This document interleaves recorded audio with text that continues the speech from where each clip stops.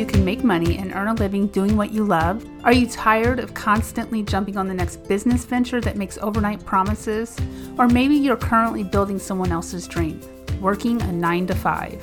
I'm Shauna Parker, and I'm a life coach who helps everyday people just like you figure out how to make a living doing what you love, whether that is to bake cupcakes for a living or simply be able to read books and share with others what you have learned.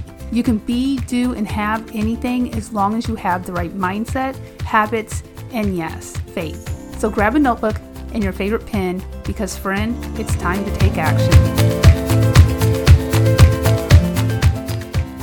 Superstition is the belief in supernatural or magical powers that influence our lives. Now, as a Christian, I do believe in the supernatural, but I believe that it's God's supernatural power at work, not superstition.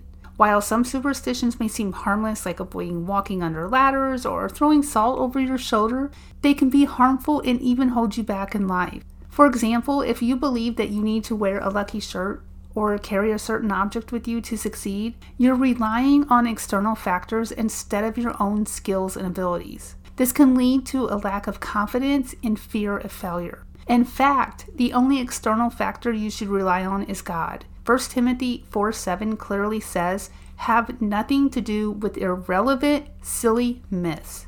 Rather, train yourself for godliness."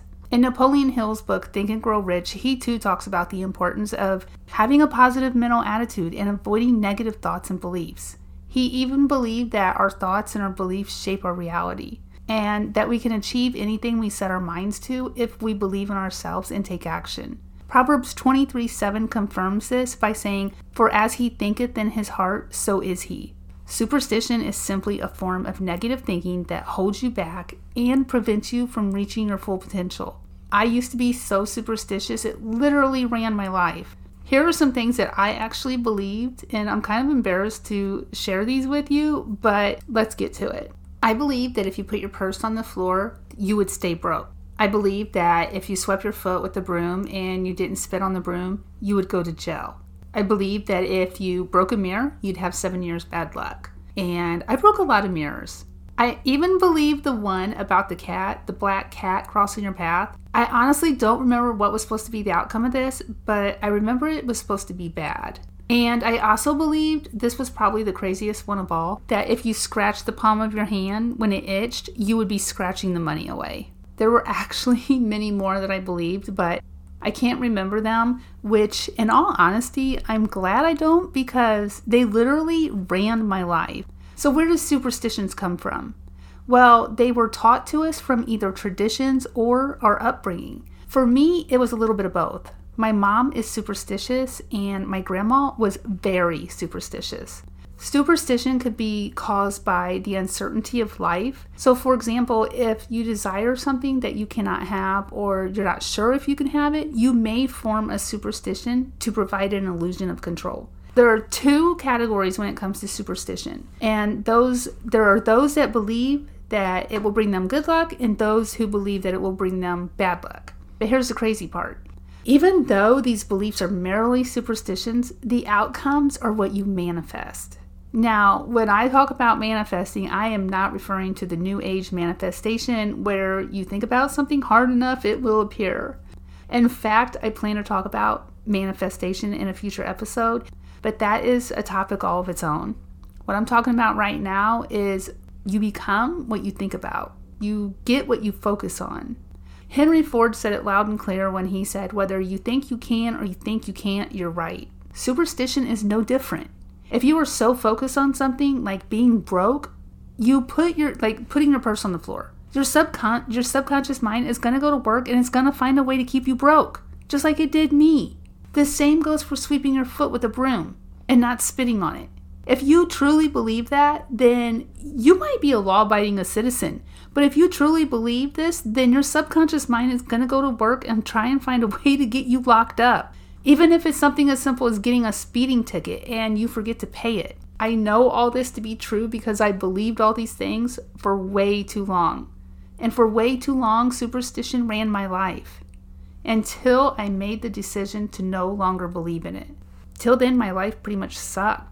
I swore the world was out to get me. I even at one point believed I was cursed. It was that bad.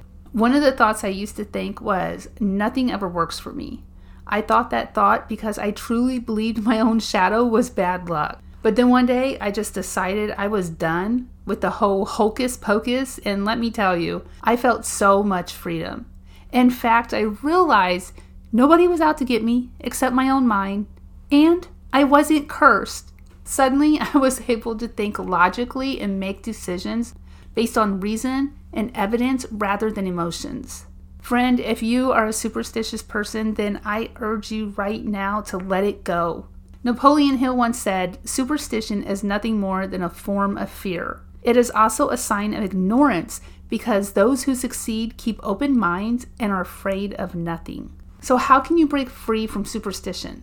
The first step is to become aware of your own beliefs and how they may be holding you back. So ask yourself if there are any superstitions that you rely on, then ask yourself why you believe in them. Then challenge those beliefs and replace them with positive thoughts. The other thing that you can do is seek rational explanations. When faced with an event or a circumstance that you might normally attribute to superstition, try to find the rational explanation for what happened. Consider alternative explanations that are grounded in logic rather than relying on superstition. This can help you break the habit of relying on superstitions to explain the world around you. Or you can do what I did and simply make the decision not to believe in them anymore. Real quick, here are some benefits to rationality versus superstition. So the first one is you'll have better decision making. You'll have improved problem solving, reduced bias, you'll have increased objectivity, and you'll have enhanced critical thinking. That's all I have for today.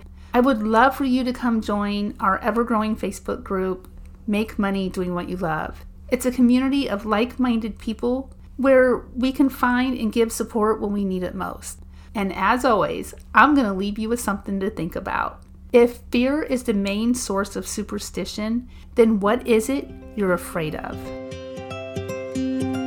Real quick, before you go, if you got value or learned something new, would you mind leaving me a review on Apple Podcasts? This helps others to find the podcast so that they too can make money doing what they love. And remember, with the right mindset, habits, and faith, the possibilities are endless. Need help figuring it all out? Then you're going to want to check out my How to Make Money Doing What You Love masterclass. Check the show notes to learn more.